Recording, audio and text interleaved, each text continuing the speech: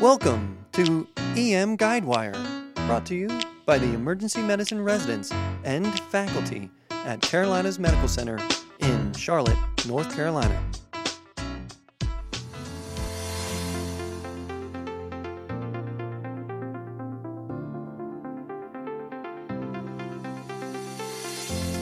Hey there, EM Guidewire crew. This episode is our first in collaboration with our friends and colleagues over at Emergency Medical Minute. Emergency Medical Minute is a free and open access medical education podcast based out of Denver, Colorado. It's focused on providing real, raw, and relevant emergency medicine pearls. This episode supplements Emergency Medical Minute's recent case presentation of SVC syndrome. Please keep a lookout for an upcoming interview with our very own Dr. Vivek Tayal on Emergency Medical Minute's spin-off series, Unfiltered. Big thanks to Emergency Medical Minute for their collaboration on this project, and please check out more of their work at emergencymedicalminute.com. Now, let's dive in.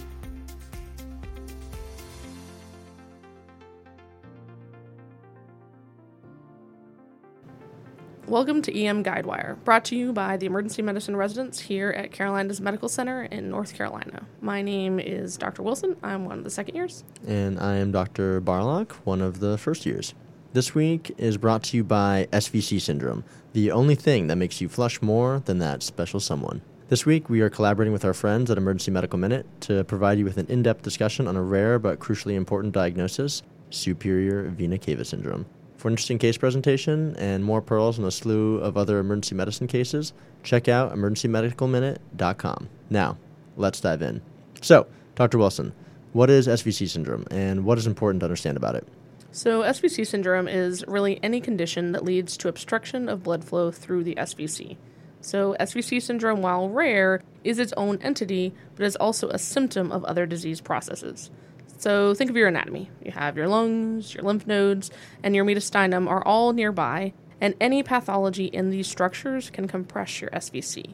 This also means that any indwelling catheters and devices like pacemakers and central lines can serve as a nidus for thrombosis. This is becoming increasingly more common and now accounts for about 20 to 40% of the cases of SVC syndrome.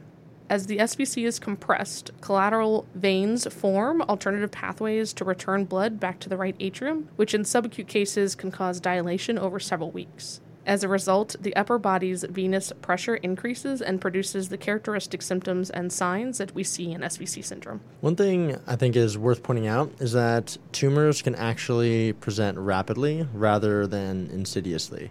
I always kind of think of cancer as a more subacute and chronic process, but patients with malignant disease may develop symptoms of SVC syndrome rather quickly because rapid tumor growth does not allow time for the collateral flow to develop. So sudden onset upper body venous congestion can certainly be due to a tumor.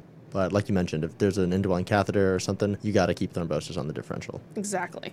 Now, one last point about the pathophysiology that I want to mention is that the cardiac output may be diminished by a drop in preload, which transiently can occur by an acute SVC obstruction within a few hours. Blood return, though, usually is established by increased venous pressure and collaterals in a more subacute process. So if there is hemodynamic compromise, this often is a result from a mass effect on the heart rather than true isolated SVC compression. Think more about like attention physiology. Gotcha. So SVC syndrome is simply obstructed flow through the SVC, usually by a tumor, but also indwelling devices. And if the patient is hemodynamically compromised, then the heart itself is being compressed too. That's correct in most cases. So, if the SVC is compressed and there is upper body venous congestion, you would present with facial, neck, and chest swelling, which are classic and look like dilated neck veins and prominent venous pattern on the chest, facial edema, and a plethoric appearance, and they're visually striking and can certainly cue you into the diagnosis. What's more important are really the patient's symptoms. I like to think of these symptoms in terms of different groups. These patients can complain of congested symptoms like swelling of the face and neck, as you mentioned, as well as some head fullness. And when they come into the emergency department, they can have somewhat subacute symptoms like this, but we're always going to be worried in the emergency department about more acute symptoms. And these are going to be your cardiopulmonary symptoms and neurologic symptoms. Your cardiopulmonary symptoms are fortunately less common, but are extremely important to identify as they can be life-threatening. These patients can have chest pain, dyspnea, stridor, some cough, hoarseness, and even dysphagia. These symptoms typically occur because the venous congestion causes edema of the airway and the structures in your throat. Also, many of these patients have corresponding malignant effusions from the tumors that they have. So if there's hemodynamic compromise like syncope or hypotension or renal insufficiency, I need to think of tension physiology like pericardial effusion and tamponade. So pull out that ultrasound, right? Absolutely. And from a neurologic side of things, the concern is that the upper venous congestion can lead to things like cerebral edema, herniation, and even death. These symptoms include headache, confusion, an obtunded patient, or visual and auditory disturbances. So I looked into this, and I found out there's actually a grading system that scores SVC syndrome from 0 to 5, which we can attach the link in the show notes. But basically, if there is confusion, if they're obtunded, if there's stridor or significant hemodynamic compromise, like you mentioned, that syncope or hypotension, this is considered life-threatening SVC syndrome. And I think that's probably the take-home point that I got from it. Yep, I think that's totally correct. So how do you work up a patient with SVC syndrome?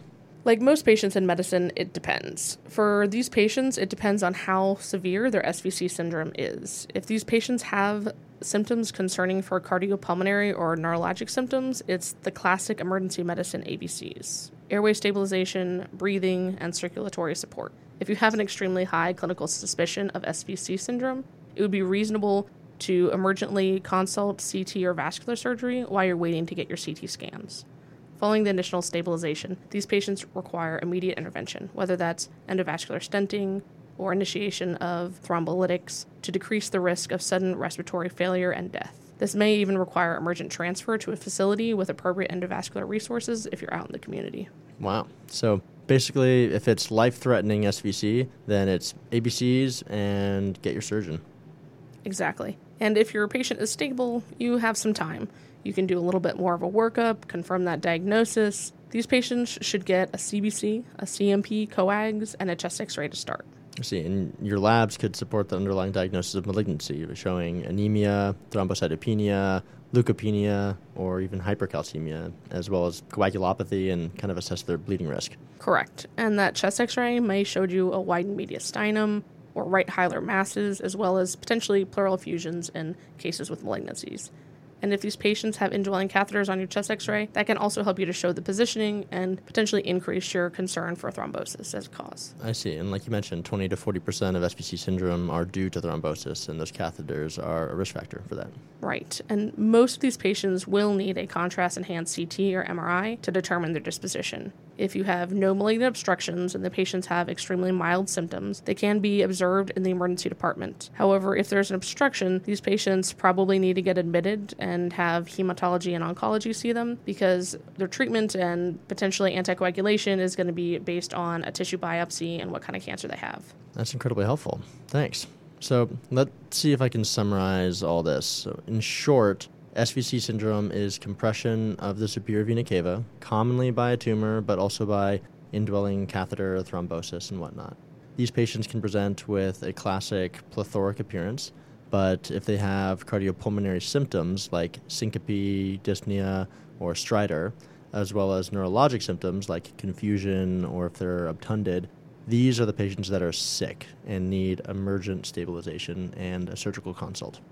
Stable patients should get basic labs, coags, chest x-ray, followed by contrast-enhanced chest CT or MRI to determine if there's an obstruction or not. If so, admit, consult hemonc. Perfect. I think that is a fantastic summary. Well, thanks for listening to us here at the J. Lee Garvey studio at the Carolinas Medical Center in Charlotte, North Carolina. Please check out our other podcasts and imaging series.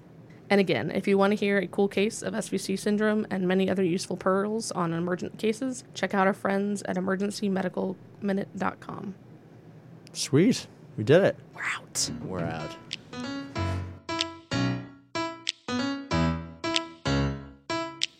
Thanks for listening to EM Guidewire. Go! Be awesome today. CMC out.